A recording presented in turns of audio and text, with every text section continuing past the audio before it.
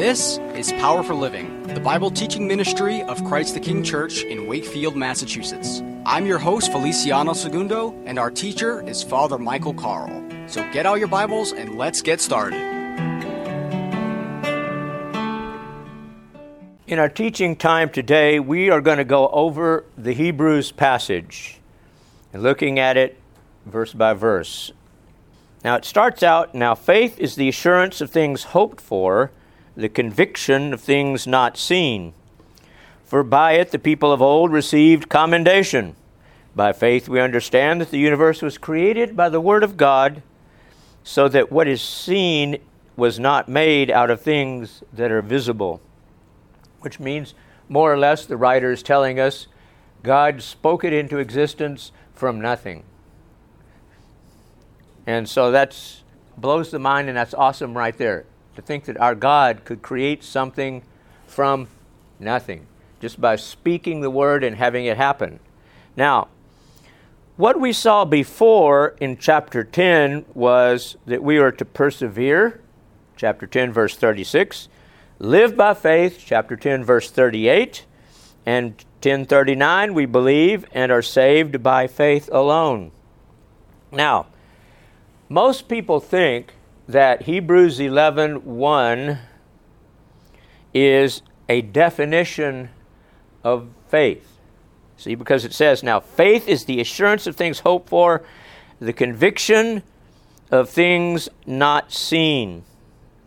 Well, actually, what this describes more clearly is the result of faith.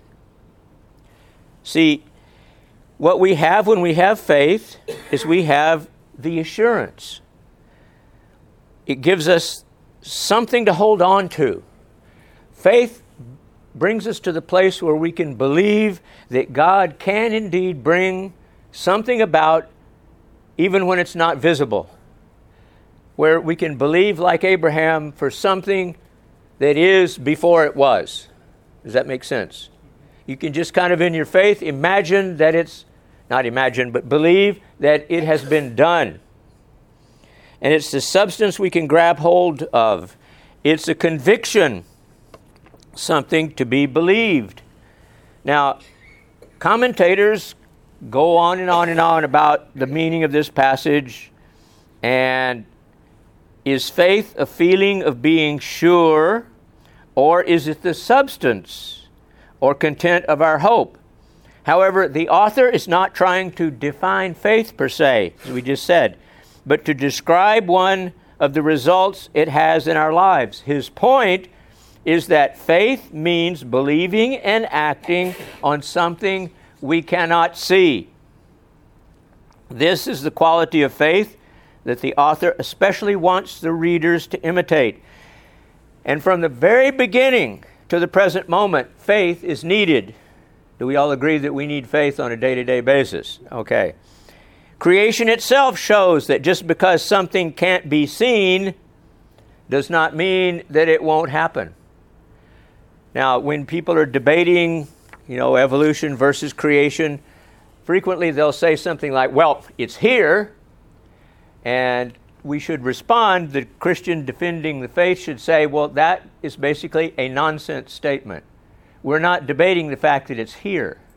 We're debating on how it got here. And so that's where our faith comes in, knowing that God, in His power and His majesty and His glory, created this universe, all of it, millions and millions of stars and all these other things, from nothing. Because He just said, let there be, and there it was. Now, Abraham, let's keep going here. The Old Testament saints give the example. They believed for things they did not see. Creation is good as a good example of that, because it's here, and we know God did it, and He made it from stuff that wasn't visible. I remember in my freshman zoology class, my professor tried to explain evolution and the Big Bang. And he said, in the beginning, and we think, oh yeah, he's going to get scriptural here. No, far from it. He said, there was carbon, hydrogen, nitrogen, and oxygen, and they were just kind of floating around out there, and all of a sudden one day they came together and bang, here it was. And my whole class, this was in Texas, mind you, the whole class went, "Say what?" Because he didn't bother to explain how carbon, hydrogen, nitrogen, and oxygen got there, and how, when there's a void and nothing, where they came from, or how they didn't come together, or did come together, or some other random purpose of that. So we know that the universe is here, we can see it, we can feel it, and we can just know that God is faithful to his promise because he made it from nothing. Okay, now let's go forward to verse 8. By faith, Abraham obeyed when he was called to go out to a place that he was to receive as an inheritance. And when he went out, not knowing where he was going, by faith he went to live in the land of promise as in a foreign land, living in tents with Isaac and Jacob, heirs with him of the same promise. For he was looking forward to the city that has foundations, whose designer and builder is God. Think about this. Abraham came from Ur in Chaldea, or what we know today as present-day Iraq or Iran, one of the two, somewhere around in there. Now, bear in mind that Abraham barely knew who the Lord was, because that culture at the time was worshiping moon gods and all these other things. So here's the Lord, and he comes to Abraham and says, "Abraham, I want you to pick up your family and take off, and I'll show you where you're going. Don't worry, I'll let you know." So Abraham barely knew God, but what did he do? He went. Now, that took faith, because he was going to cross the desert, and he had no globe. There were no maps. He certainly didn't have GPS. He couldn't hook up his GPS on his camel and get it going. So he tread across this desert, not knowing where he was going, but just believing the Lord and the Lord's promise. So there he goes. And wow, you just think about how amazing that is, because Abraham is a very fitting example of faith to follow along in the example of. Just as Noah had nothing but the word of God's promise. Think about that. Noah, build an ark. Okay? Because it's going to rain. And Noah would likely have said, "Rain? What's that?" Because the scriptures tell us there hadn't been any. The earth was watered by this mist that's there. So Noah goes ahead and builds the ark. Well, so having heard the story, I'm sure Abraham goes and he believes and he takes off. He had nothing but the word of God's promise to move him to believe the Lord and go to the promised land. Hebrews 11:8 is based on Genesis 12:1 through 9, where we read that Abraham believed God's promise to give him the land and thus moved from Ur to Canaan. Abraham did not know where he was going. Let's make sure we really get that straight. He was following God's direction. For Genesis 12 tells us that God did not tell Abraham the name of the land he was going to give him, but only that he would show it to the patriarch. Moreover, Abraham barely knew God when he was called to leave Ur. He certainly had no experience yet of the Lord's keeping the promise made to him. Think about that. He had never had the Lord promise him anything before. So he had nothing to go on except just believing the Lord. All Abraham had, again, was the word of God's promise, but for him, apparently, that was enough. He trusted the Lord and showed that trust by obeying God's call. So, it was just God. He just believed. He believed in that promise that he was going to be given. Hebrews 11:9 through 10 notes that Abraham was happy to live as a temporary resident in Canaan. This reflects the fact that while Abraham made many mistakes, He never complained about not taking full possession of the land. The only thing he did when he was in front of the Lord in the Lord's presence was plead the cause of Sodom and Gomorrah. He had no context for believing what he was going to do.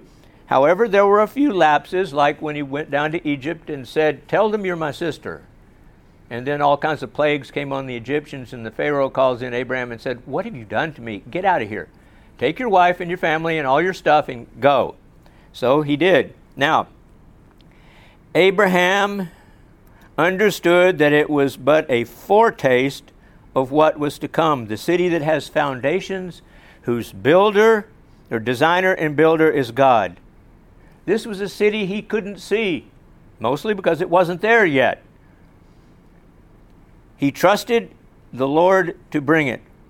With Abraham, we today are waiting for this city, which is the New Jerusalem, that will come down from heaven at the return of Christ. Now,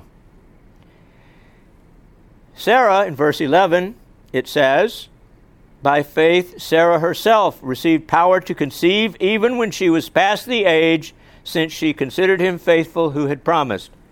Well, yeah, but remember in Genesis 18, when she heard the thing about her having a baby, she laughed? Like, ha ha ha, yeah, right, But apparently she grabbed hold of that promise because she had seen Abraham, her husband, at work following God's direction. So by having a godly example, she was able then to believe, and then God fulfilled the promise. Isaac, whose name means laughter, was born. But this was after Sarah tried to help God out by giving Abraham her maid Hagar first.